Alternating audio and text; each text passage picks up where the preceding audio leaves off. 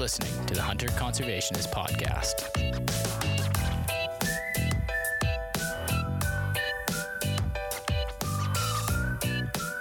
So, how's your hunting season been going this fall? I'm actually disappointed myself. I haven't gone out for a big game at all. I've primarily been focused on waterfowl for the past 4 or 5 weeks, and I also did my first sandhill crane hunt, which was actually a ton of fun. So, highly recommend folks do that. That's Super nothing to cool. feel bad about or apologize. I'm like, that's all I've been doing for the last few weeks is waterfowl hunting. That's so sandhill cranes. You got in on that. Tell us about that.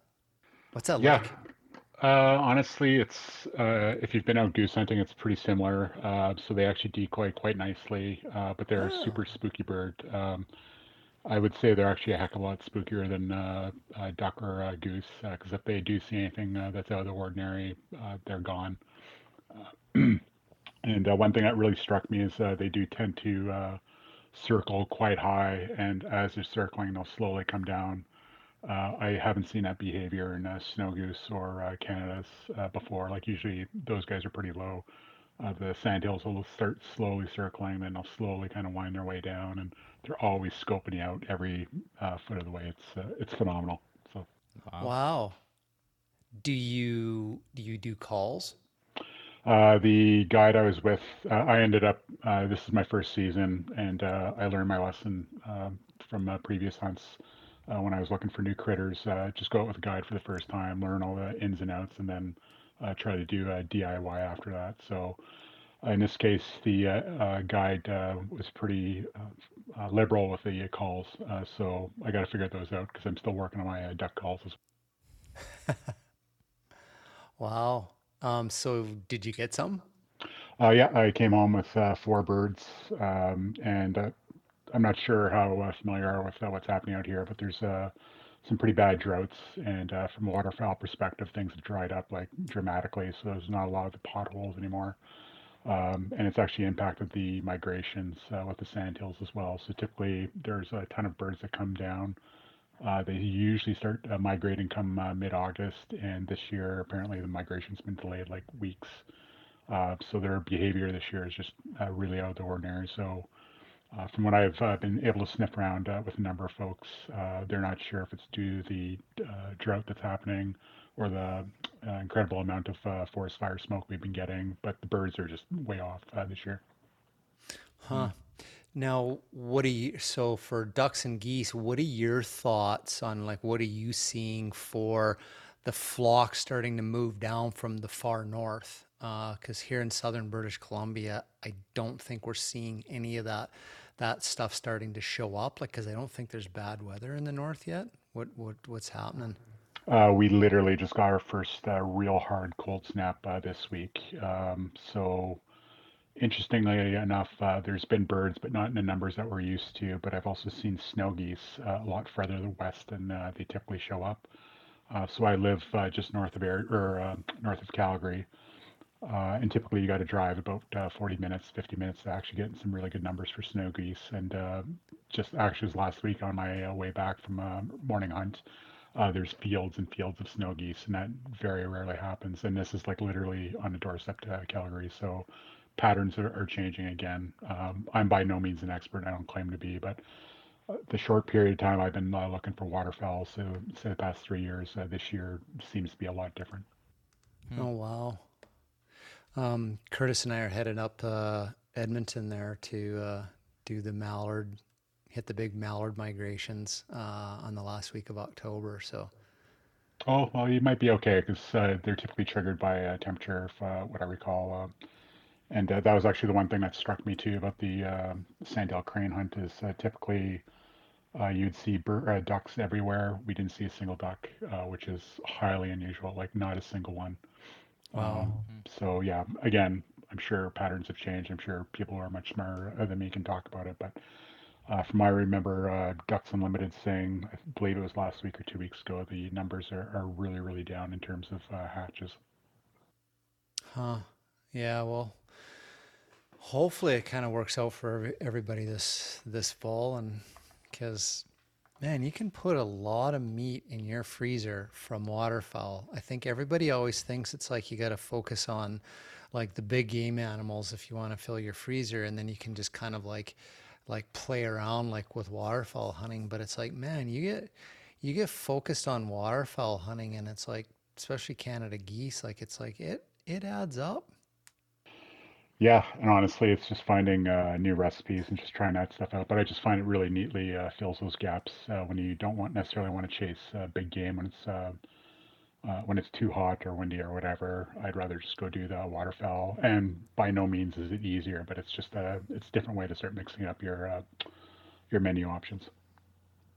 No, man, it's easier. It's yeah, because like we hunt in the Rocky Mountains, like for elk and stuff in the archery season, and then it's like, and you're like, holy shit, man! Like this is what are we doing?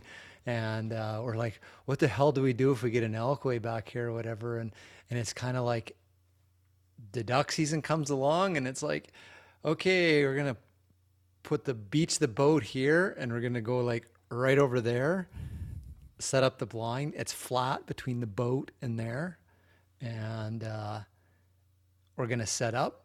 I'm gonna pour some coffee, and we're gonna talk loudly until the ducks show up. And it's like, it's I've never shot a duck or a goose where I've got, oh my God, what did I do? How are we gonna get this thing out of here? Yeah, it's usually the 2 dozen decoys I'm hauling out and a couple of dead geese and obviously your firearms and your everything else. And it's like, and of Yeah. course, where I hunt, there's a couple of Ducks Unlimited properties that you need to hike into, which I thoroughly enjoy because it really does make the barrier to entry quite more difficult for certain people. So, it depends what you Right. want to get out of it for sure. Right. So in other words, you don't have the old geezers back in there booming No, away at the ducks. no, we got the young guys that are too busy sky busting geese that are apparently 300 yards away. So Oh, that's jeez, always jeez. it's good for the blood pressure. So, so back to the sandhill cranes, like they're like 5 feet tall, like they're huge birds. Now, is there a lot on them? Like compare it to a Canada goose? I would say they're probably about half Canada Goose, No but I way. think the biggest misnomer that people, or biggest mistake people do, they actually overlook the legs. So they'll simply breast out the sandhills, and that's all they take.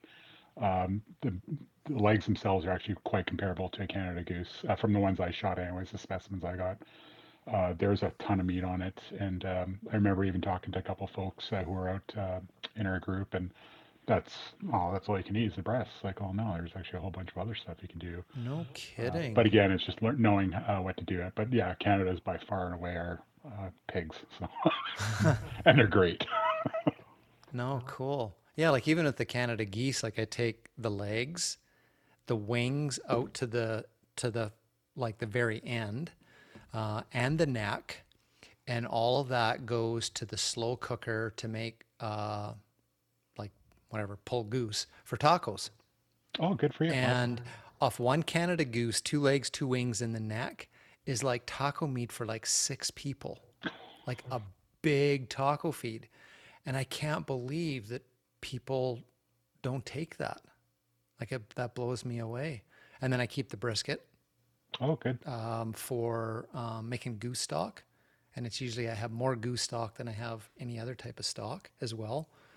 And yeah, I think the critters must be pissed at me when I take my stuff out because it's like there's like wings with nothing inside them and just a bunch of feathers in the head. Wow, good for you.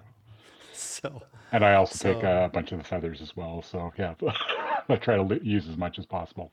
oh, cool, cool.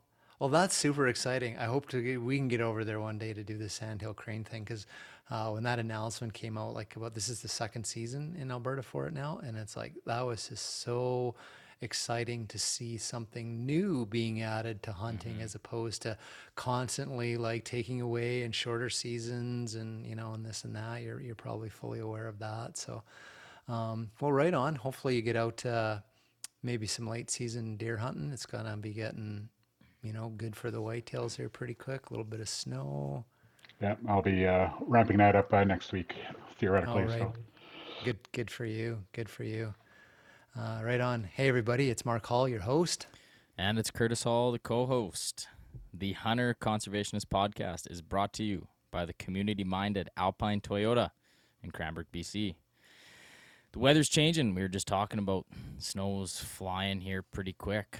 I know we had a little bit of a dusting up where I am last night. So if you're looking for a new set of winter tires or all-season tires, give the folks down at Alpine Toyota a call. We love that they're huge supporters of Ducks Unlimited Canada,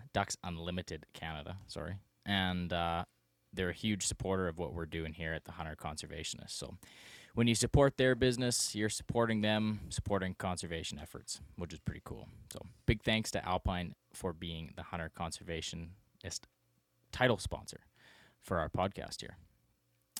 This specific episode is sponsored by the Rocky Mountain Goat Alliance. They are a North American-wide science-based conservation organization. Their mission is to increase and enhance the management, range, and populations of Rocky Mountain goats across both native and suitable non-native North American habitats without negatively impacting native ungulates, while educating the public of ongoing conservation projects and petitioning for the expansion of sustainable hunting opportunities across the continent. That's a pretty good mission. It's a big mission, but they're doing a pretty good job with that. If you head over to goatalliance.org, there's lots of cool stuff you can go through. They've got all their different projects. You can see past, present projects, and the most important thing is if you're going on a goat hunt, they have a identification video for you, whether you can tell if it's a billy or a nanny. So if you're going out on a goat hunt, make sure you check that. Make sure you take the right goat that they want you to be taking, which is the billies. So check that out. Join the Goat Alliance, or even just donate if you like what they're doing. All that can be found at goatalliance.org. So thanks to both of those groups of folks for supporting us and bringing you this episode. Absolutely. So I think since the last episode, I went out. I have a goat permit, a goat draw this year for a small zone in the Rockies. Really tough area to find goats in. Not like a big population of them, but we went out, spent 3 days, found a billy. Next day in a basin. Next day he just like up and over the mountains and took off. And then for the next several days, while we were waiting for goats to come back into the basin, there was a grizzly bear living up in the rocks where the goats were. And it was like, there it is there. And it's like, and then it goes down, and then a little while later, it's over here and it's over there. And it's like, pretty soon it was like, if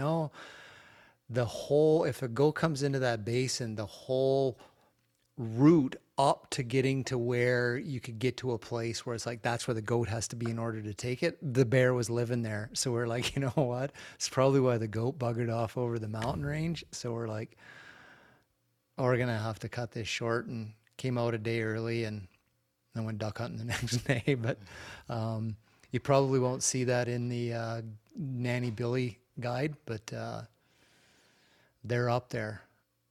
Goats and grizzly bears living on the same ledges in the Rocky Mountains. It was nuts. So we're joined by Neil Keown.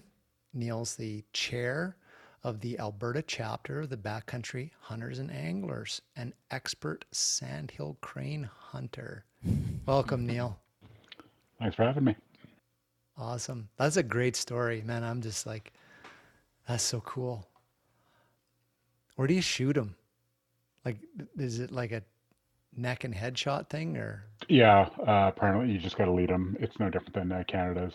Okay. And it was interesting because I had walked out there with BB, a couple of BB loads, and the guide said you can actually utilize, say, number 3 or even number 2, because you're shooting for the neck head area, and he had identified that typically BBs are actually too big, and it doesn't have as much penetration, which I kind of found hard to believe until I began seeing what was happening to the sandhills. Like, yeah, okay, maybe I'll start switching down. Oh, yeah. It also becomes a game of numbers too. Like BB, there's not a whole lot in there, right? So, and you got this big, tall, skinny neck that you're shooting at. It's like, huh. Man, we could do a whole episode on sandhill crane hunting, but uh, so tell us about BHA in Alberta. How's things going? What's your membership doing? How give us a snapshot of BHA Alberta. Sure. So we got formed in 2017. So we were the second Canadian chapter, and we actually got into things right away. There's a number of issues that we had to essentially start making our voices heard on, and basically that's stayed pretty consistent throughout the years. We're not shy essentially on speaking up and trying to represent our members as best as we can with both the government as well as other stakeholders. The two major issues that we tackled this year was coal mining in the Rockies. That was a bit of a surprise for a number of everyone. For So everybody we in the whole province.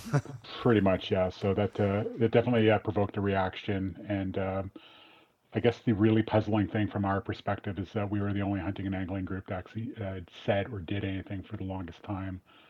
Just before the coal policy was rescission was called back or recalled by the government back in January of this year. There was only one other hunting organization actually did write a letter to the government saying that they weren't too happy with things either. But to actually even to this date, Alberta BHA is still the only hunting organization that's taken an active stand. We also ended up getting involved in a court, or specifically a judicial review, which is basically asking the courts to kind of take a look at how things were done. And we had partnered up with the ranchers as well as a couple other organizations. Again, we were the only hunting and angling organization that went that length where we ended up having to retain counsel and actually send counsel down to court to basically represent us. So that was an So adventure. give folks here just a bit of a rundown on that whole coal issue in the Rockies in Alberta. So there was that was the Lougheed administration back in the 70s, did a public consultation thing and then drew a big circle around an area of the Rockies and said there will be no coal mining here, and then what happened? Yeah, actually, I'll take it a step back. So the reason why the Lougheed government had underwent that review is that it was actually kicked off by or hunters and anglers, and I was in the late '60s. So it was Oh, being, okay. Well, which is, I'll be honest, I had no idea until I began personally digging into it. So what had happened is the hunting and or angling organizations in the existence at that time, they were concerned about the threat of mining as well, specifically in the southwestern Alberta. So they said, "Hey, look at all these other strip mines that are occurring elsewhere in Alberta. This isn't cool, essentially, for lack of a better term." They kicked up a fuss, and they ended up through some pretty consistent advocating, they forced the Lougheed government to kind of sit down, listen to what was being said by all these other stakeholders. And it wasn't just hunters and anglers, but conservationist groups at the time, outdoor recreationists. Everyone was actually quite upset about this. So they ended up going through about 2 years worth of hearings, essentially, or stakeholder engagement. And then at the end of result of that, they ended up putting out the coal policy, which was the 1976 coal policy, where essentially everyone essentially endorsed it. It wasn't quite as simple, unfortunately, as just drawing a circle around an area and saying, don't mine here. They broke it down into separate categories, which I'll be honest, we'll go down into a rabbit hole on that. But essentially, the government itself had recognized that the Rockies or still hold, obviously, um, a position of essentially where Albertans really love it, right? Like we all want to basically go out there and enjoy it for what it is, and basically recreate there. That was the biggest thing. So things kind of went obviously quiet on that front for the next 40 years or so until last year. It was actually on a May long weekend where the government literally put out a news release saying, hey, by the way, we rescinded the 76 coal policy. That was it. So that obviously did not go over well because none of the groups that were previously engaged with back in the 70s had been contacted about this, and all of a sudden we find out that there's coal exploration leases being assigned in areas, again, that actually would directly impact hunters and anglers. If anyone spent any time in the Oldman River watershed, it's actually renowned for the fly fishing there. That entire area, for lack of a better term, is slated for mole or not just coal exploration, but actually exploitation as well. So it was a little concerning because all of a sudden all these exploration roads are being cut in. And obviously, it's going to have a detrimental effect on elk as well as any other the critters that hang out there. Of note, exploration licenses were actually issued um, with minimal review on the impact that would have on sheep as well as goat seasons. So what that means is literally in the middle of their sensitive time for taking care of the kids and whatnot. So it raised a lot of eyebrows, essentially how everything was being rolled out. So that's why BHA got involved. It was well within our mandate, but we began getting a lot of feedback from our members asking, hey, like, what's going on? What's BHA going to do about this? Which is what essentially kicked us off onto things. So through our efforts, specifically on social media, that was actually the biggest driver of things, as well as essentially reaching out to people that necessarily are not hunters or anglers, just like kind of building those bridges across to other outdoor recreationists, such as the hikers, any of the folks who go out there for mountain bikes, whitewater rafting, so on and so forth. We initiated our call to action, which resulted in just over 3,000 letters to every single MLA, as well as the premier, as well as the environment minister, as well as the energy minister. So we were pretty popular for a while.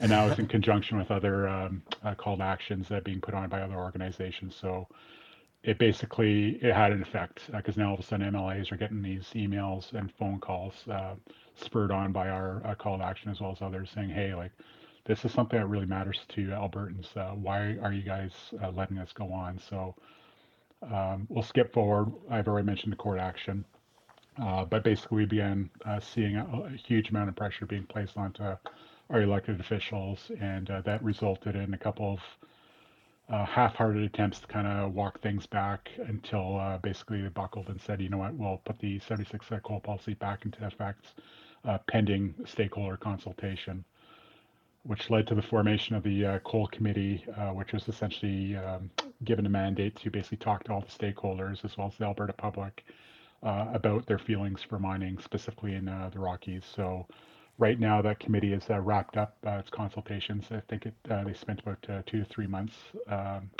doing the hearings.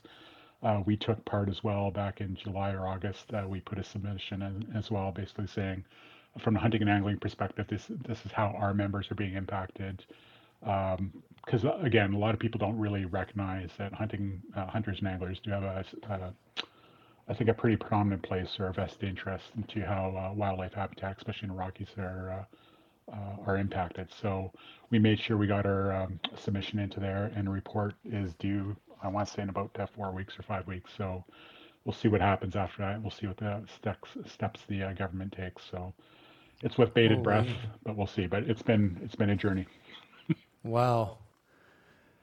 And you know, people need to realize, I mean, hunters and stuff know this is like a bunch of volunteers that are doing this, right? Like this is just how dedicated you know, hunters and anglers are, you know, for this sort of thing. And a lot of other groups have got paid staff, you know, like the Y2Y, Yukon to Yellowstone. Like, I mean, they got on board. They were advocating, you know, for the reinstatement of the policy as well. But they got paid staff, and you guys are volunteering. So that's a lot. That's huge. That speaks volumes for you guys.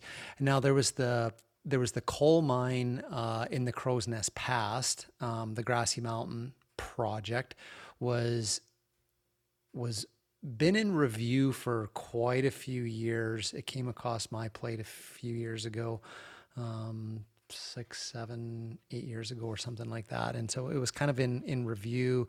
I think the federal government stepped in and looked at it through the federal environmental assessment process, probably because of, you know, the advocacy that you guys were doing. And then they ended up at the federal level rejecting the project and saying they weren't going to issue an environmental assessment certificate for it, which you need the environmental assessment certificate in order to carry on with the provincial level regulatory approvals, you know, for a mine. So Yeah, so that's one that already got taken off the books. They have another project there. The Links project is that part of the coal policy area, or what do you know about that one? Are you talking about Tent Mountain?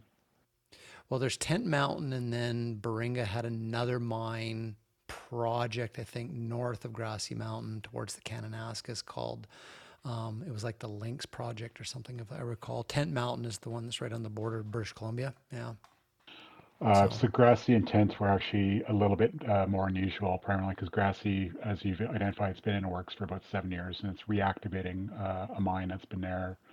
That was actually shut down, I believe, in the 60s or 70s. I'm likely getting those dates wrong, so don't crucify me. no, I think it was like 100-year-old mine when they first started there. Yeah. Yeah.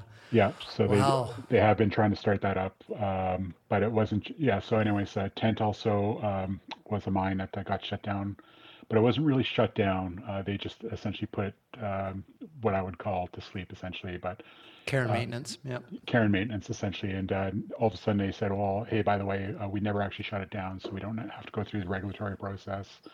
And again, I will give full credit to the public as well as other organizations. They did an amazing job of raising public awareness on that. And ultimately, I don't want to say it was 100% them because obviously there's some major issues with the applications as well. But both Grassy and Tent were denied, which is great to see. But we're not out of the woods yet because we still actually got seven, I believe it's 7 or 8 projects that are still in exploration stage that are essentially waiting for bated breath with what happens with the 76 coal policy. Right. And then last year, the year before, you guys were involved in some advocacy work around the Bighorn Wilderness area. Maybe give a little high level snapshot of what that one was about.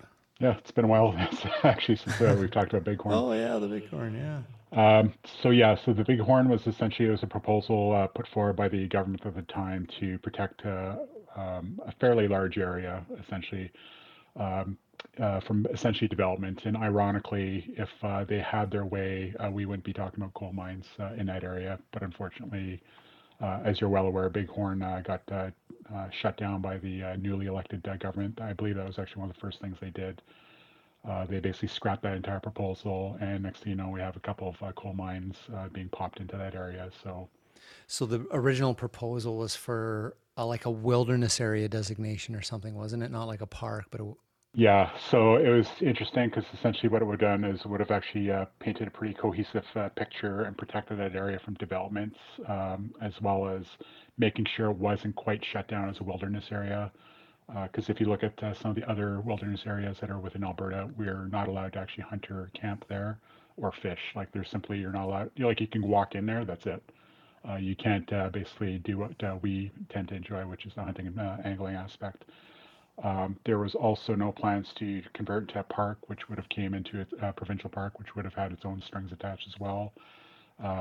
So the way the government approached it, I think, was a good way. They did actually have a lot of engagement with the key stakeholders, but unfortunately, it was just, for lack of a better term, it was poorly executed in terms of rollouts. And ultimately, what happened is the government obviously got voted out, and then we had the new government come in and basically say, you know what, this is not what we actually envisioned. We're going to carry out the appropriate land planning process and we'll let things roll where they may. And now flash forward 2.5 years and nothing's actually progressed on that plan. So it's unfortunate, but what do you do? geez. Yeah. Um, then you've got the whole chronic wasting disease Yeah, pandemic going on Yeah. in Alberta. yeah, that was awesome. It's it's crazy in some zones. I think Matt Besco on one of the podcasts was telling us like incident rates in some of the zones in mule deer bucks or whatever was it like 50 or 70% probability or something that a buck would have CWD. Now all of these last year, all these new positive cases were popping up sort of towards Coleman, Blairmore area and stuff, and they're getting really close to to BC. And of course, if you know your geography, there's the Crow's Nest Pass, which is this sweet little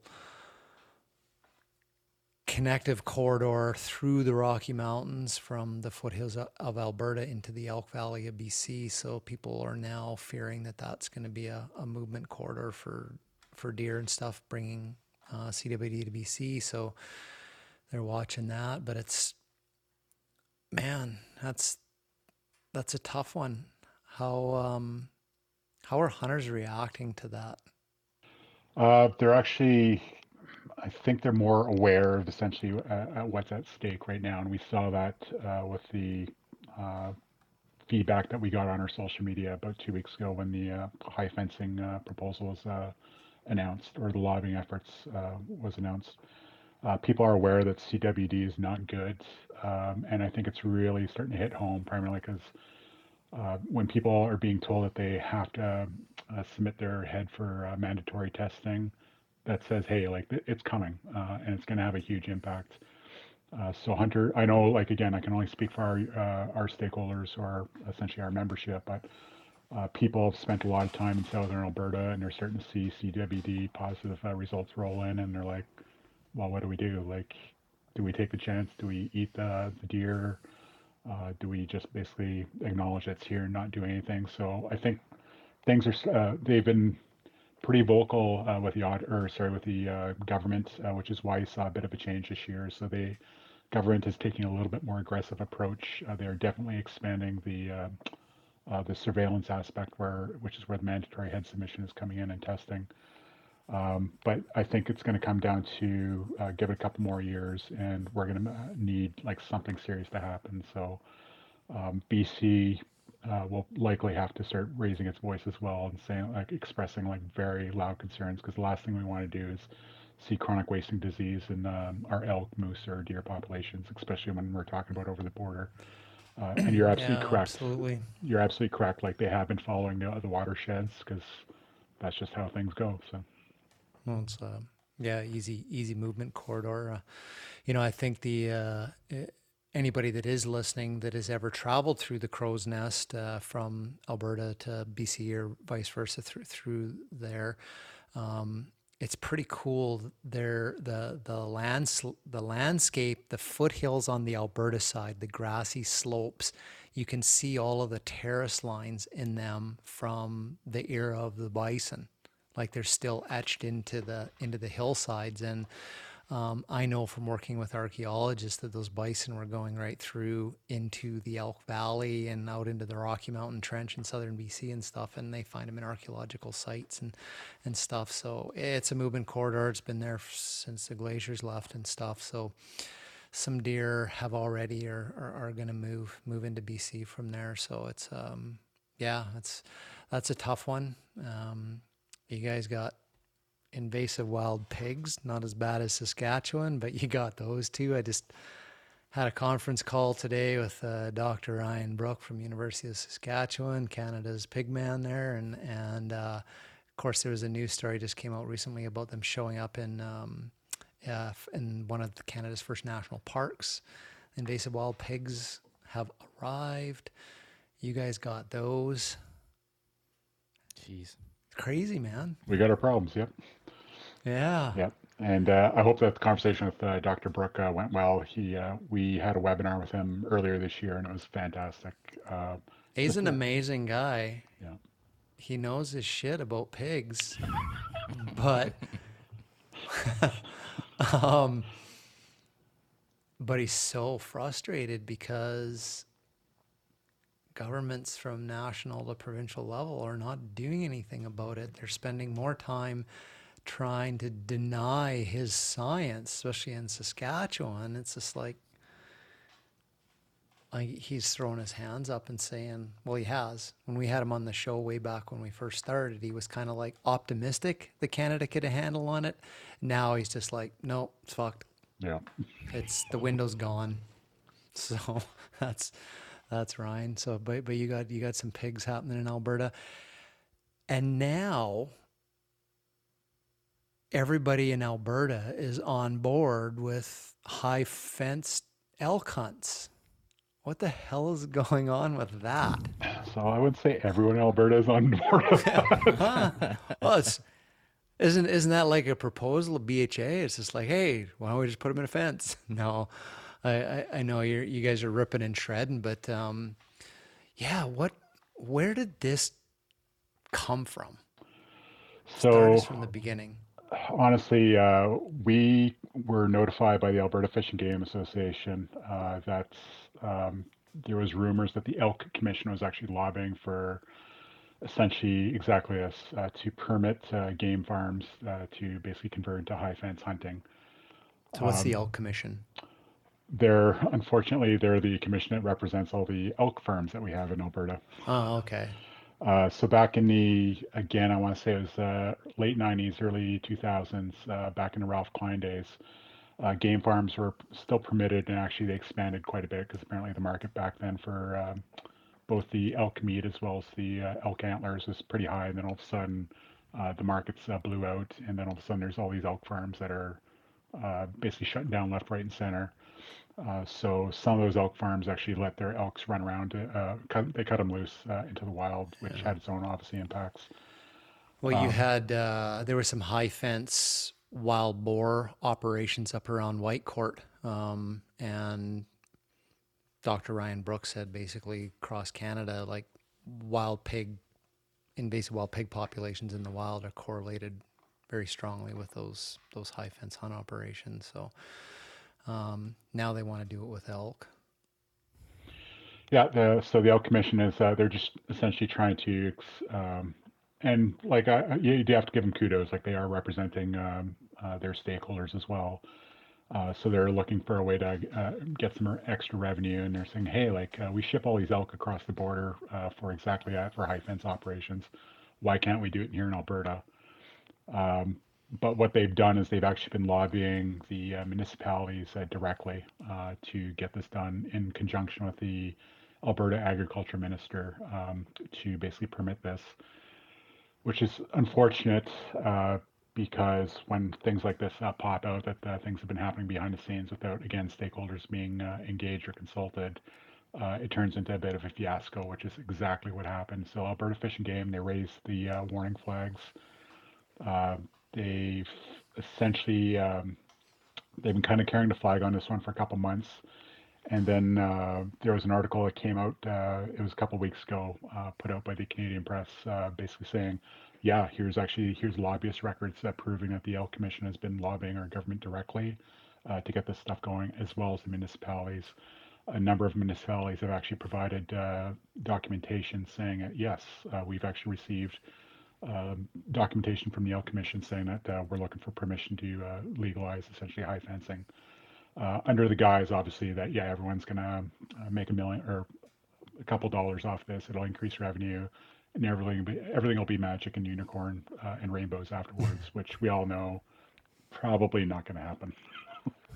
So are there operations already in Alberta that are raising elk commercially behind high fence operations? Okay. So then But they're no hunting. allowed, okay, but not hunting. So they're just like the suppliers of elk to high fence hunt operations in the US. Is that there's high fence hunt operations in Saskatchewan and Manitoba, I believe, right? For elk and whitetails. Yeah. So now they want to open it up and allow hunting in Alberta. So what changes?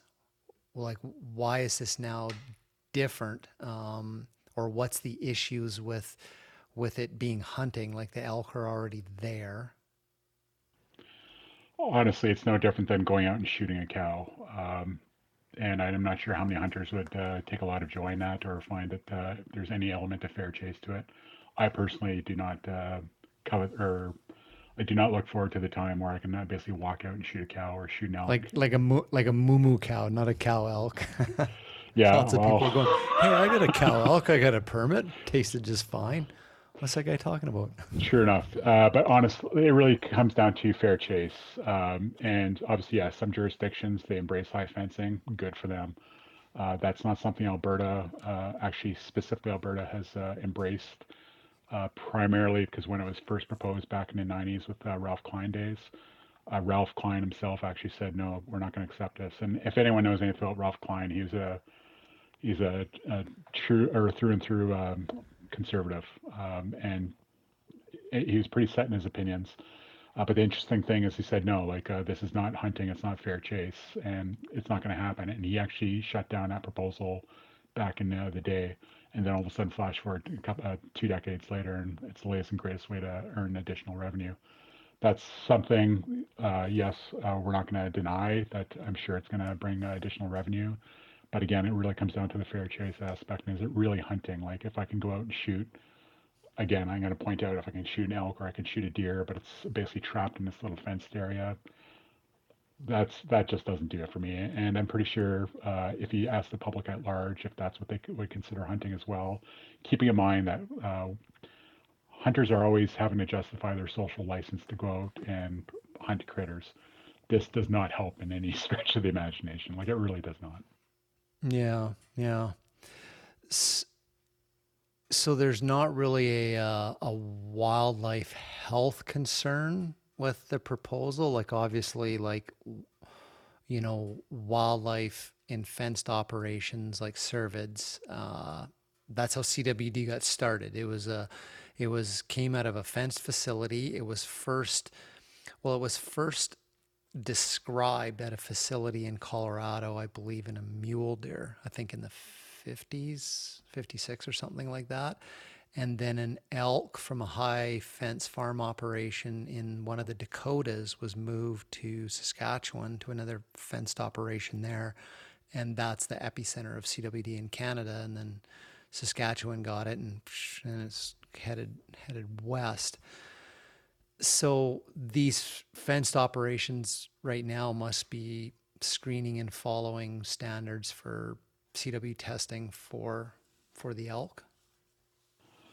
Yeah, they are claiming to go through that, and we have no doubt that they are doing testing. But we have to keep in mind it's not just CWD. It's that discussion here. It's any essentially wildlife diseases.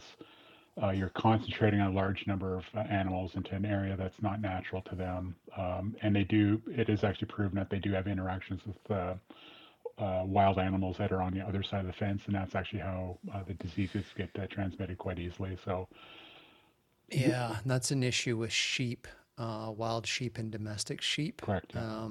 I believe it was just a couple of years ago that they discovered that the disease that domestic sheep carry that's lethal to wild sheep can be sneezed, I think up to, if I'm right, up to like 90 meters Holy smokes. out of a fenced sheep farm. So they don't actually have to walk up and kiss each other on each side of the fence. The domestic sheep can really literally like spew some snot outside the fence, and the wild sheep that are going by outside can get it, and then they go in and have to cull the whole wild sheep herd. So probably same mechanisms, with elk. They don't actually have to touch each other, but spitting and peeing and sneezing and stuff outside the. Now, TB is already bovine tuberculosis is already an issue in elk in Alberta, isn't it? That one I'll be honest, I'm not as certain about. I know they've detected a couple cases of it, but as far as I know, it really hasn't caused many issues. Okay. And prior to this, I actually did ask one of our board members who actually did he's going to shoot me, but he did something really awesome about it in post-secondary. I believe an awesome thing. Your colleague did an awesome thing. Yeah. Anyways, the gentleman, he actually did, I want to say it's his master's on chronic wasting disease. So Tom, if you're listening to this, sorry if it wasn't your master's. But anyways, so he is what I would call our chronic wasting disease expert on the board. And when I asked him about TB, he didn't really know too much about it. So obviously he hasn't really flagged an issue there. Okay. Yeah. No, that's fair enough. I'm not super familiar with it other than just sort of like gleaning it, that it was introduced into the wild elk in Alberta from cattle. and then the incidence rate started to get high in cattle. They cleaned it up, or sorry, in the elk, they cleaned it up in the cattle, and then there was this big kind of movement to cull and reduce the elk herds because they can transfer it back Mm. to the cattle. And I think that was going on like decades and decades ago Oh, in okay. in Alberta, and kind of the whole thing. Well, the ranchers hate the elk, and that sort of thing. And it's like, then the hunters were like, well, it's your cows that gave them the TB in the first place. So I guess that's maybe a little lingering thing that could be part of the issue here with the high fenced hunt operations. But so Uh, you guys are Potentially. really coming at it from the ethical aspect of hunting and how that is going to impact what Alberta stands for the hunting culture. Yeah, we always have to think about social license. Like I can point to some recent examples in terms of bears, where we have a couple bad actors and just things go sideways with the public. Sticking spears in bears and putting it on YouTube. Yeah, that too, or poaching grizzlies, or um, actually, yeah, let's not talk about grizzlies. I know you guys are tad sensitive on that, but it really comes No, you down guys to got a recovered population. No, we're getting theoretically. Yep. But yeah, it's social license, the ethics, and the fact that, and I'm literally going to read this because I wrote it down before I joined us. Um, but wildlife is really a public trust, right? And we are abiding to the North American model of wildlife management, and nowhere does it say that pay-to-shoot operations are cool. Like, why would you do that? Like, it's just crazy. It also sets a value to the wildlife that we're shooting. So all of a sudden, if we've got a farmer saying, "Well, hey, if these guys can do it, why can't I?" And it perpetuates this really nasty cycle. And again, we can point to a number of jurisdictions in the U.S. as well as Canadian provinces where this is happening now. Is it really that great for hunters? Like when people think of hunters, is that the image that we want to give them, where we're creeping into this farmer's field that's got fences around it, and getting these really awesome racks off of a deer or an elk? Like it's just, uh, sorry, but the very thought of it just makes my skin crawl. So So can't we do the thing where we like I've never considered it hunting. Like it's a person paying to shoot livestock, whether it's an elk or a cow or a goat or domestic sheep or whatever. It's like whatever. Um, I very much reject it being labeled as hunting. It's annoying as all frickin' hell to see these guys posting and gals posting pictures, and they're in camo and they're posing with these things like they're posing as hunters, and it's like, no, you're paying to shoot a, a livestock, right? For an extra $100, it's like you can shoot my dog because it's like it pooped on the carpet and I'm mad at it, like you know. Um, so can it just be marginalized? Like just sort of like, stop calling it hunting. Like you're a bunch of posers and marginalize it as just a, you know, pay to kill livestock type operation. And do you, do you think that's possible, or would society not allow it to be separated from regular hunting? I don't think society has that nuance, and I hate painting us as different. But we obviously, as hunters and anglers, we're always pretty sensitive to how the public perceives us. Like, why would we basically just continue to add insult to injury? Like, it just, to me, it makes no Mm-hmm. sense. And again, I understand where you're coming from, but to me, it's one of those slippery slopes. Like, why not just say, you know what, we're not going to tolerate it. We didn't tolerate back in the mid 90s. Why would we tolerate it now? Again, we can say all we want that's going to be financially positive. You know what? I'm pretty sure there's other ways we can get additional revenues into these municipalities. In fact, I know we can because there's a report that actually just got released. I want to say about 8 weeks ago by the Tourism Association, where they invited BHA as well as a couple of other outdoor recreation associations to join in, and they polled our members to see basically how much money was being spent and pumped into the economy. We have proof positive that hunters bring a lot to the table in terms of contributing to the economy. Why would we endanger that? Not to mention that now all of a sudden we're going to start introducing additional disease vectors. Like it makes zero sense. Like I just, again, it makes my skin crawl thinking about it. And I will point out that we're actually collaborating with the Alberta Fish and Game Association. We're actually just on the verge of launching our call to action tool where people can basically send their thoughts directly to their elected officials on this. We see it as pretty critical. Like, I think if hunters and anglers just kind of step back and say, you know what, let's let things happen, I don't think it's the right way to do it. And as we've demonstrated pretty clearly with the last couple of calls to actions that we've done, the government actually feels the heat. The last thing that an MLA will want to hear is from some angry hunter saying, "Why are you letting this stuff go on?" Like, again, we know it has an impact from a disease point of view. We saw what happened with COVID. Do we really want that to happen again? Like, let's kind of draw the parallels here, right? Yeah, yeah, no, for sure. Is there any, do you have any sense of what the size of these operations are? No, primarily because from what I understand, it's still in the planning stages, but it's no stretch of Okay. the imagination. The second that they're legalized, we're going to start seeing them everywhere. Because people probably like traveled around the country and stuff, and you see these high fenced elk farming operations, the ones that raise them for meat and antlers and velvet and breeding stock and that sort of thing. A few of the big bulls get separated and pulled out and sold to like high fence hunt operations, like all over, like we were talking about.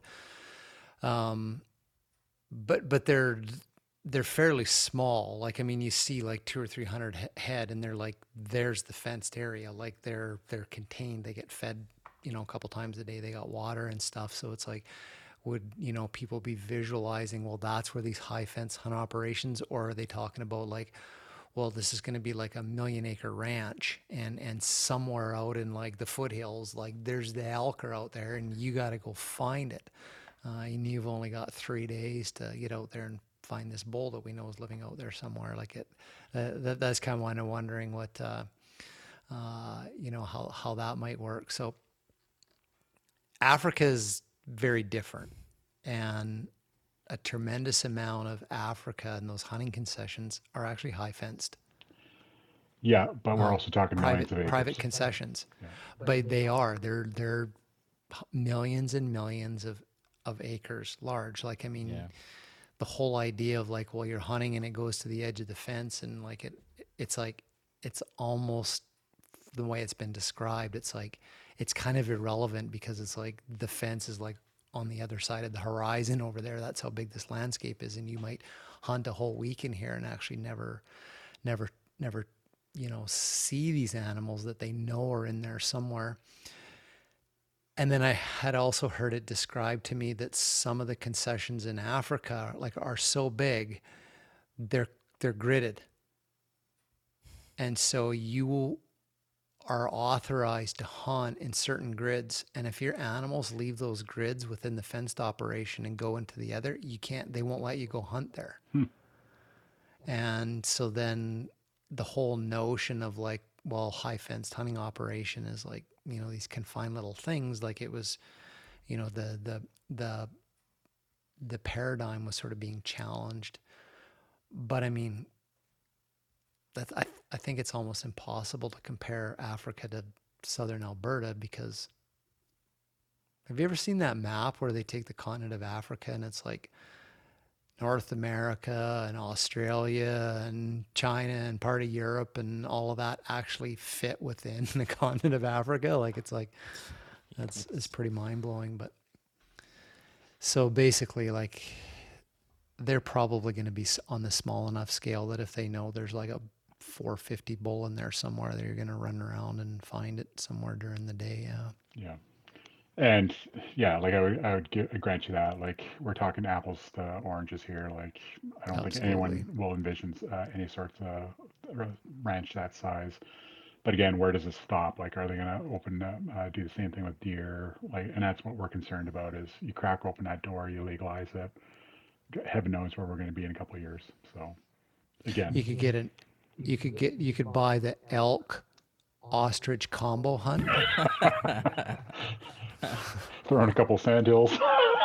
Yeah. That's a whole new economy. Yeah, I totally get it. It's I do honestly believe there's no way to marginalize it and just call it an agriculture kill operation or whatever, because the owners market it as hunting. The people that are going there call themselves hunters. They call it hunting and they dress like hunting. And it's one of the issues we have, I think, in North America right now is everybody dresses the same. We're all Photoshop clones of each other. And so if one person wearing brand X camo is a dickhead, then the public goes, oh, there's a bunch more of them dickheads right over there at the convenience store. And there's two more over there getting coffee. It's like we got team uniforms and Yeah. if you are a Canadians fan and you hate the Flyers, you can tell everybody this got a Flyers jersey on, right? So, and they wear all of that stuff in these high fence operations, and they take their grip and grin pictures and they put it on social media, and everybody's like, well, bullshit, that's a high fence hunt, right? So it you can't separate it. It'll get used against you, no doubt. So I'd be curious, like, what would your impression of this, say, similar proposal being done in BC? Well, it couldn't get off the ground because decades ago, British Columbia prohibited game ranching of native cervids. So there were, as I recall, there were two exceptions, and one was a caribou ranch and a couple of fallow deer operations that have apparently gone by the wayside. The caribou ranch, I think, still has caribou on it, but they're under legislation strictly from a wildlife health issue, not a fair chase hunting or hunting image thing. British Columbia said no. Hmm. And I think it's been one of the things that's held CWD out of the province is that we're one of the few provinces in Canada that have said no to high fence cervid operations from the get-go. So they've already got a foot in the door, so to speak, politically, because they can farm the elk in Alberta, which you can't even do here in BC. So Okay. Yeah, and yeah, there's not much more we can talk about it. Like in terms, like obviously there's a disease aspect. It just, anyways, there's just so many things wrong with it. And I will say I was actually pretty gratified to see that it wasn't just hunters that were upset about this. It's actually the general public as well.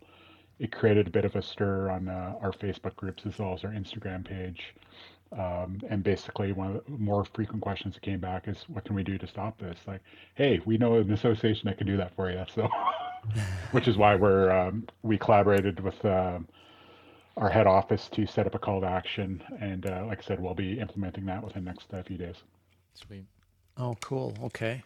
We'll definitely help you push that out. So, is it something this is going to be specific to Alberta residents to go on and sign on as a voice to government, or can kind of anybody do it? Yeah, so anyone who actually puts in their address, it'll show where it's coming from, so anyone can do it. And honestly, I really think that anyone who represents hunter or considers themselves a hunter should basically make their voice heard on this one because it does have an Mm-hmm. impact. Like as we talked about earlier, CWDs on your threshold, it's going to come in. The last thing I think Alberta wants to be known for is sending CWD over to BC or even Montana. Like it's just Yeah. honestly, it's not cool. Like why would we even No, talk we about that? we know where it came from. Yeah, yeah. But so no, this is interesting that the non-hunting public it's got onto their radar screen as well.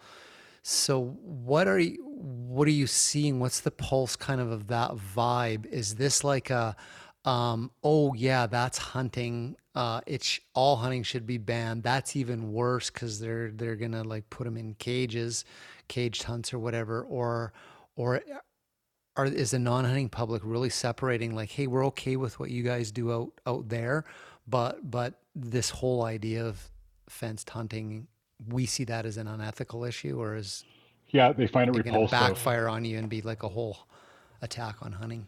Yeah, and that's exactly it. I believe the general public sees it as repulsive, and they're also making they're drawing the parallels to, again, COVID. Because obviously with CWD, it's much more visual. Like once you get a deer that's clearly suffering, not having a good day, they recognize that this is not cool. It's not great. Like it's not a great image, period. Yeah. And just it would go back to it. Like people recognize that hunters, as we would define them, who are willing to put the work in to basically harvest their animals. Like again, you got to put some sweat equity into things, not drive up in your Can-Am, jump out and take a shot. Like to me, that's just again, people can differentiate that, and that's where I think BHA has done a pretty good job in our image as well. Because when you see the grip and grins that members will take, or folks who subscribe to the hunting ethic that we all fancy ourselves as chasing, as we're going to walk up and down all these awesome river valleys or these mountain ridges looking for our quarry. We get our quarry and it's we come back with full backpacks. That looks that looks good because people know that we've put the effort in.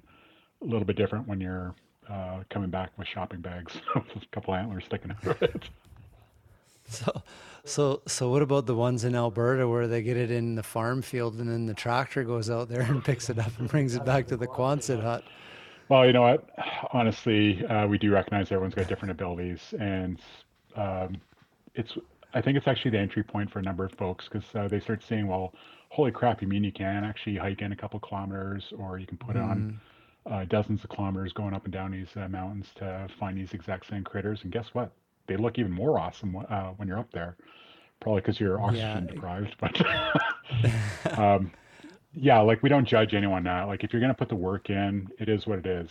But I think there's a pretty big barrier when you start talking about putting a fence in between your critter and Yeah, I Yeah. mean, there's a difference between a 48-inch high barbed wire fence that everything hops over and gone on to the next section that you're not allowed to hunt on, right? Like versus, if you paid 20 grand and they've been feeding growth hormones to the bull and they've been taking pictures of it every week and mailing it to the client that's paid for, or whatever. It's like, you're going to kill that animal. You are not coming out of that cage match, without it, sort of thing. And I don't. Do you see any of those pictures on social media, like of those whitetail operations?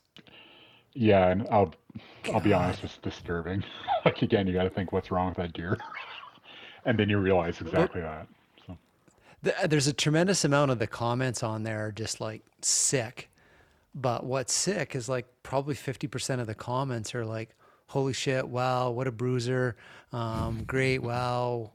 Where can I get info? Hey, don't knock it. If you saw that buck, don't tell me you would pass it up or whatever. And Maybe outside I of a saw one fence, the other but day. Yeah, yeah. If it escaped that, I don't know. They're just so ugly. It's like you could tell that the thing is a freak from one of those freak farms. And it's like if it was wandering around on public land down in the States, it's like I'd be like, well, whatever. yeah, I saw one the other day that the buck antlers were so big. It was a video that was taken at nighttime. Like its head was cocked over and hanging, like because these antlers were probably, they look like those Irish stags, like the things. It was like a 4 foot wide span, and it was like so heavy. Its head was cocked over and stuff, and it was just like, yeah, it's repulsive. And make no bones about it, if these high fence operations in Alberta get into it, the bigger that they can grow those things, the more grotesque, the more, you know, non-typical bull scores 600 points or whatever, or, they're going to get more money for it because there's people out there that will pay for that. They got this same thing in New Zealand with the red stags and, kind of thing. And it's like, it'll turn into a circus. Like there's no doubt about it. well, I know a guy.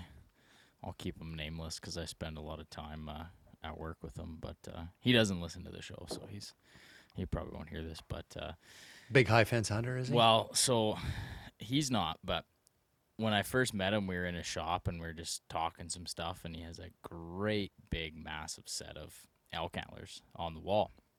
And he has this really cool wooden skull that's all carved out and whatnot, like resembling a European mount. And he's going off and he's telling the story of the hunt and this and that and whatnot. And everyone else at work's like, "Oh my god, like that's crazy. That's super cool. Like, wow, this is insane." And I'm sitting there looking at him, and I'm like, "Those are fucking sheds."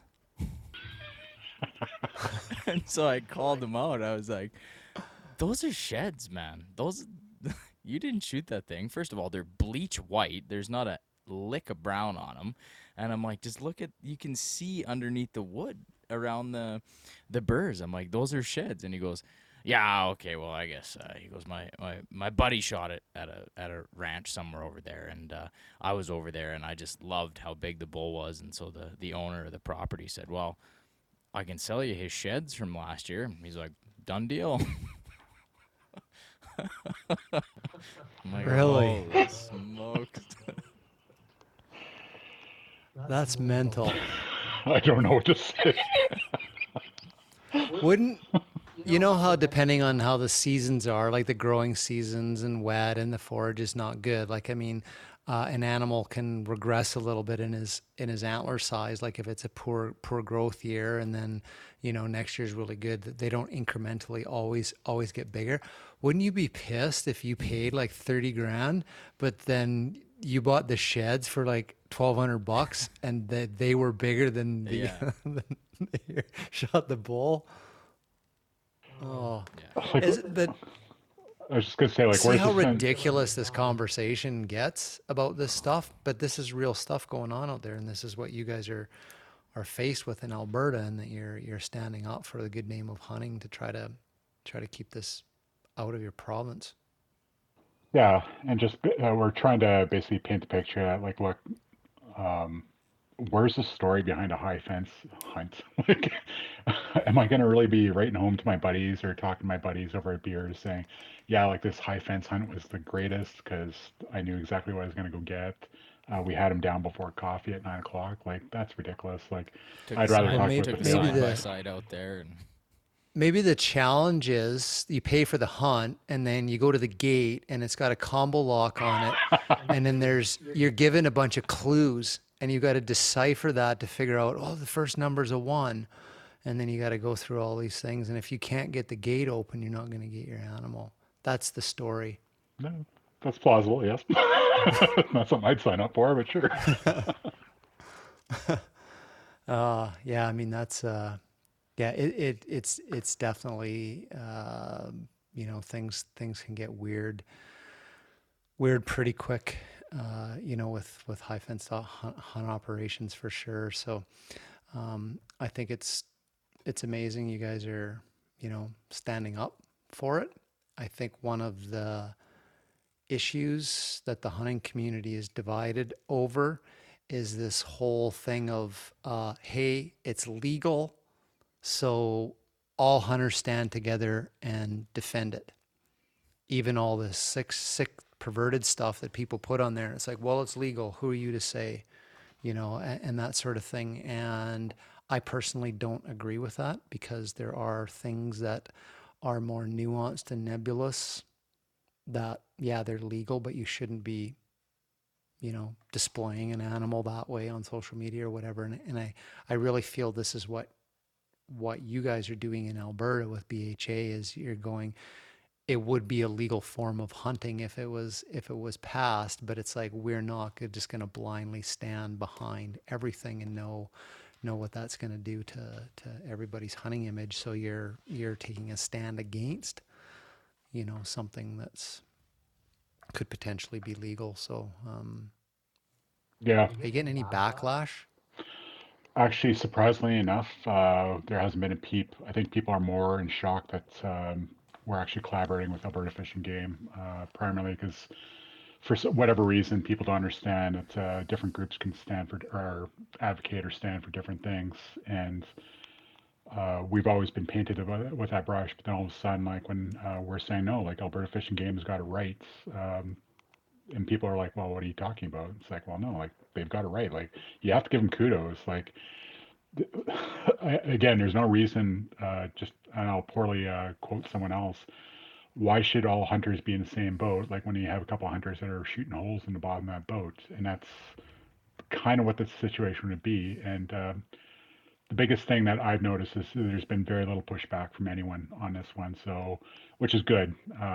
Primarily because that means that we're likely on the right path, and why not do the right thing? Like that's, I think it's literally one of those things where everyone is kind of unified that yeah, this is just not a good thing for Alberta. So why would we want to tolerate this point? Mm-hmm. Yeah, no, for sure. Well, that's good. I know with the wild pig issue, like I was saying earlier, these operations they buy the wild boars, they start running these high fence operations. Then when things don't work out, they literally are just opening up and letting these things go. They're not even bothering to cull them or, whatever, just give them away for people to put in their freezer or whatever. And then hence we've got this invasive wild pig problem. So it seems like the history of these exotic animal hunt type things, whether they are exotics, like, maybe that's the next thing, these Alberta hunt farm operations want to bring in aoudads and, and ibex and all this kind of stuff and be Texas of the North or whatever. It's like anything in commodities. It's like, it's great when the prices are up, but then when they fall, it's just like you instantly cut your losses. And when they're living animals, like that's the easiest thing for a rancher to do. We saw where we used to live by the lake. It was like the koi fish in the pond. Oh man. The rich people with their summer cottages, they're just like, well, it's fall, it's going to be winter. It's like, well, we're going to lock the cabin up. And it's like, they just dumped them into the lake. And now there's like these 40-pound koi fish swimming around.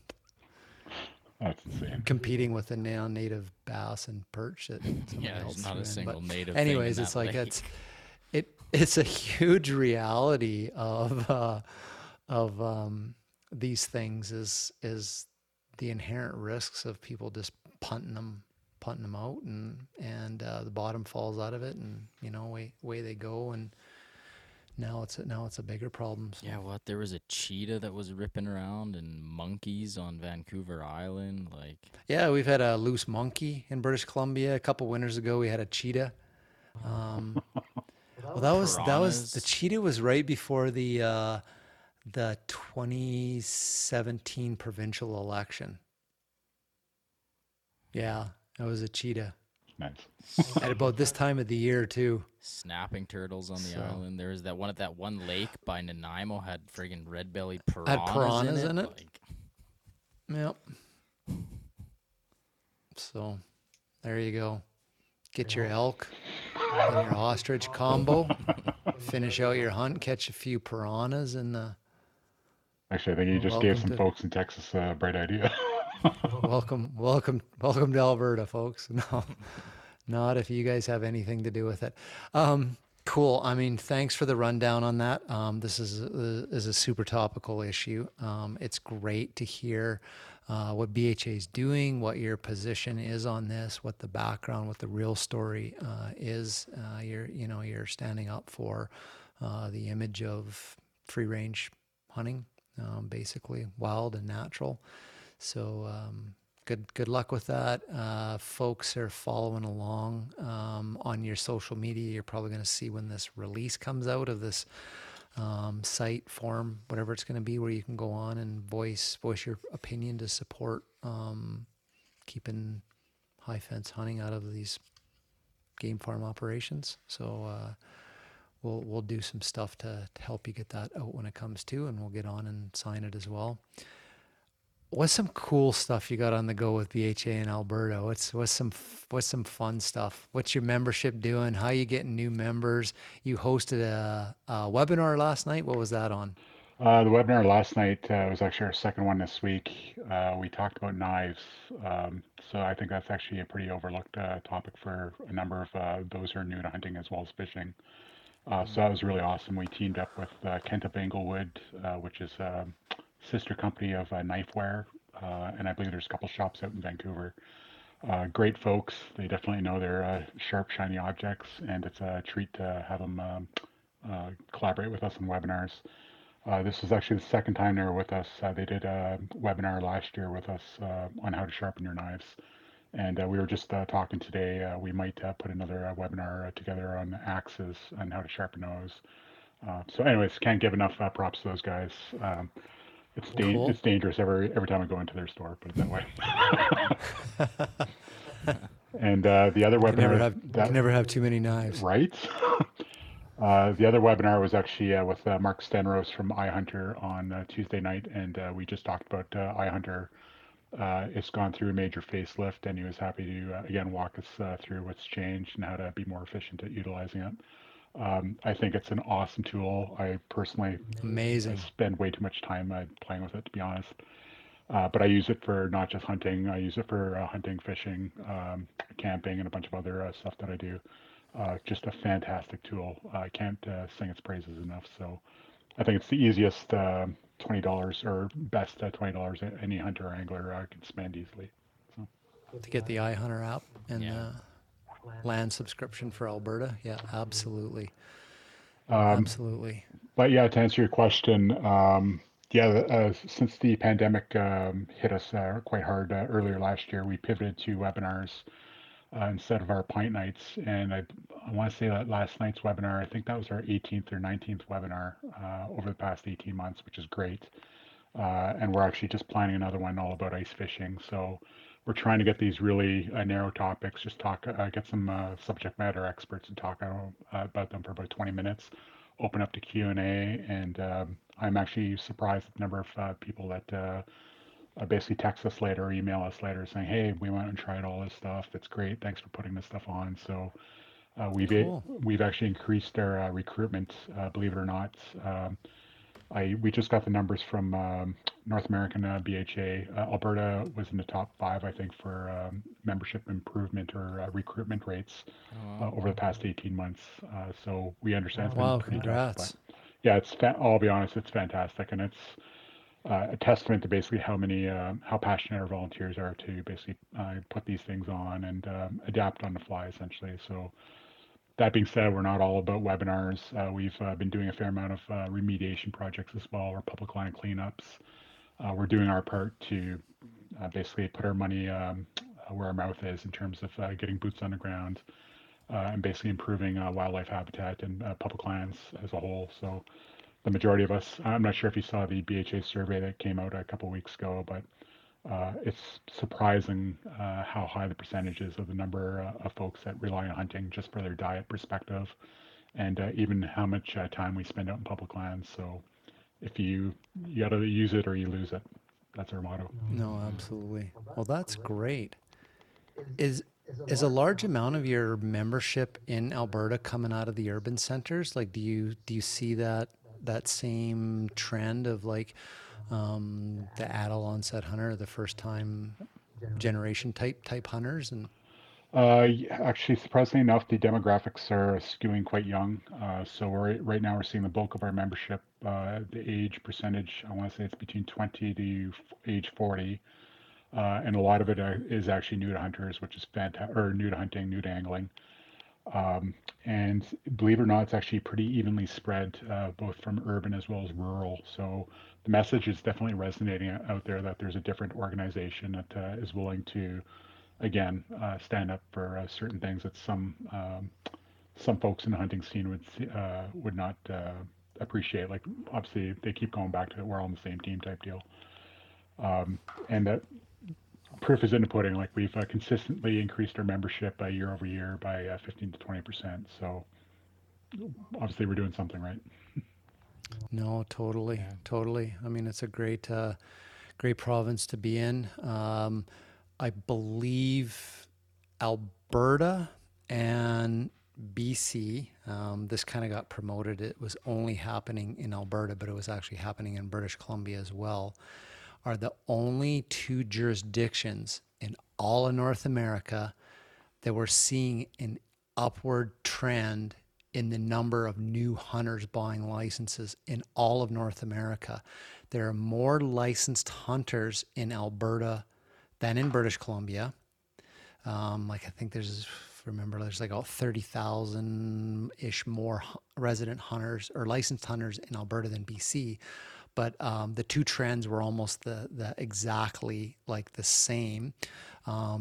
Big steep kind of like growth, and like then a little bit of a dip, and then a big spike again, which interestingly was correlated to the downturn in the oil sands business. And because there's so many people that lived in BC that worked in the oil sands in northern Alberta, and so when the downturn happened there and there was a lot of layoffs and unemployment, people just went, great, we got free time to go hunting.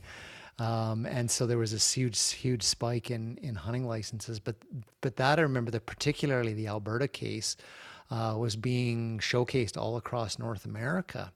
And people are, because they're freaking in the United States, right? Of like some states are like they're losing hunters like on an hourly basis down there, kind of thing. And Alberta is just doing the absolute opposite to the North American trend. So it's got to be a great place to live.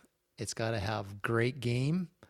It's got to have good wildlife management, and some great organizations like BHA that are bringing people together and addressing the issues. So, Yeah, and I think props should be given to in this case, it'll be the Alberta Conservation Association.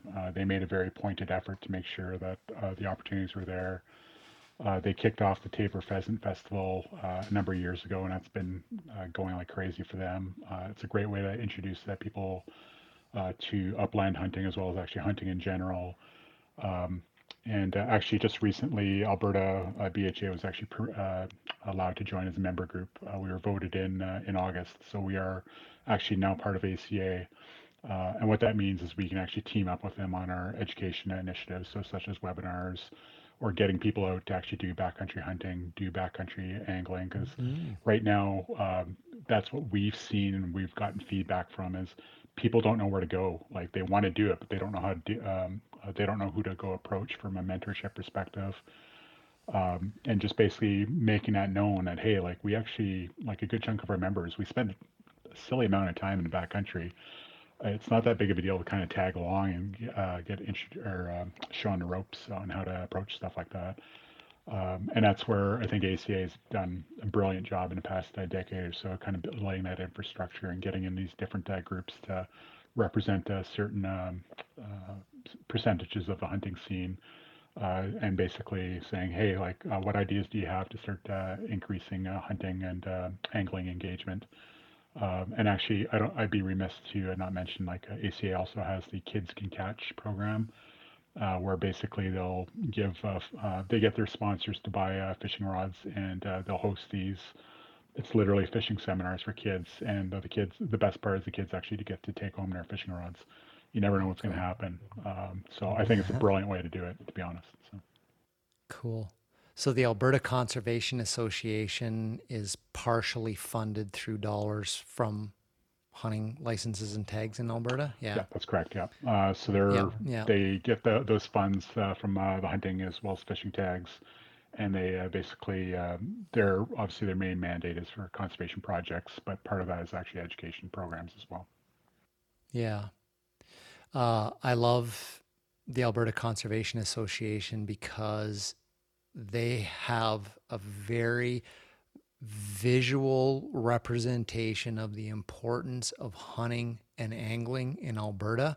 They do not hide it. They are not shy about it. And they're very clear that they're spending money that is targeting things that benefit hunters and anglers. And, here in British Columbia, our tag surcharges, conservation surcharges go to the Habitat Conservation Trust Foundation. And when you go look at them, they look like just like an ENGO. Like there's no pictures of like Blaze Orange and hunters and working with researchers and stuff. Like it's very, you know, they fund projects, you know, big game projects and stuff, but on the face, like looking at the cover of the book, they're very butterflies and toads and, you know, kind of that sort of thing. And I really respect Alberta Conservation Association in standing up for saying this is where our money's coming from, and we're proud to show that.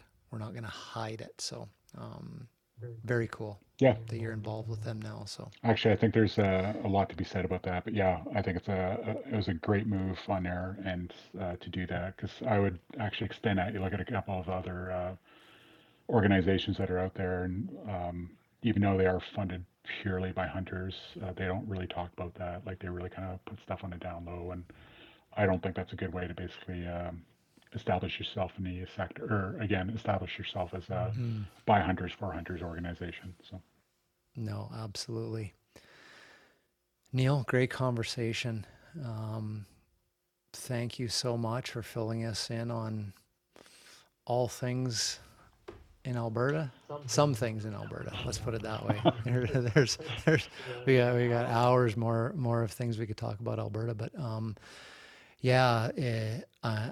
really thankful you kind of on short notice got on and kind of talked about what this high fence hunt operation thing was all about. I think it's important for people across Canada to hear about it and know that BHA is right in the throes of leading the charge on this thing, and that people from across the country, if this is something you believe in, within a few days of hearing this podcast, that you'll be able to go on and support this initiative and help protect the heritage and image of hunting in Canada.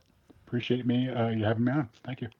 Oh, absolutely. We'll have you on again when the next crazy rodeo and public land and hunting and fishing is going on in Alberta. So just wait a couple months, I'm sure. I don't know if you guys are getting it worse than any other provinces or territories in Canada, but I think you're carrying a lot of the burden for sure. Life's never dull around here. Awesome.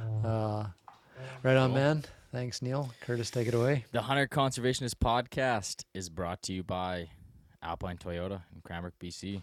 Like I said at the beginning, we're super excited that they are our new title sponsor for the show. Community-minded and conservation-minded, two great things to see out of a local business. Like we've said, huge supporter of Ducks Unlimited Canada, which is another great Canadian organization along with BHA. So thanks to Alpine Toyota. If you're looking for anything truck-related, tires, maybe a new truck, who knows, go check out the folks at Alpine Toyota. I believe they're the largest dealer, or they sell the most amount of Tacomas in Canada. Yeah, they got an award for that.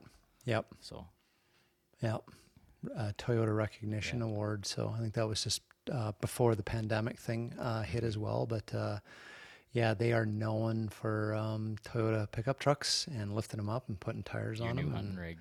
catching the eyes of hunters and anglers. Yeah, they're great folks down there. We appreciate everything they do, especially towards the hunting and conservation areas. And this episode is brought to you by the Rocky Mountain Goat Alliance. Another great organization doing some great stuff for conservation, and they're very science-based as well. Go check them out, goatalliance.org. If you haven't seen the projects they're working on, they have a list. You can go read up on that, watch some cool stuff. And if you're going goat hunting, it's primo goat season right now. There should be all furred out right before the big snows hit. So if you're going out goat hunting, make sure you check out the Goat Sex ID video on their website. Thank you to Alpine Toyota and the Rocky Mountain Goat Alliance. Yep, thanks to both those. And again, Neil, thanks. If you're in Alberta and you're listening to this and you're not a member of BHA Alberta chapter. Just go on to the Backcountry Hunters and Anglers and website, and you will find the link to Alberta and purchase a membership. Comes with a free high fence elk fund. Join a webinar. Yep. And pretty soon you'll be going out with everybody to pint nights in Alberta. So support what they're doing. Membership and numbers are huge. Neil's job and his committees and boards is to take that membership and amplify your voice on behalf of public lands in Alberta, and they're doing an amazing job. So support them. Neil, thanks again. Thanks. Have a good night. And hey, everybody, we'll see you in the next episode.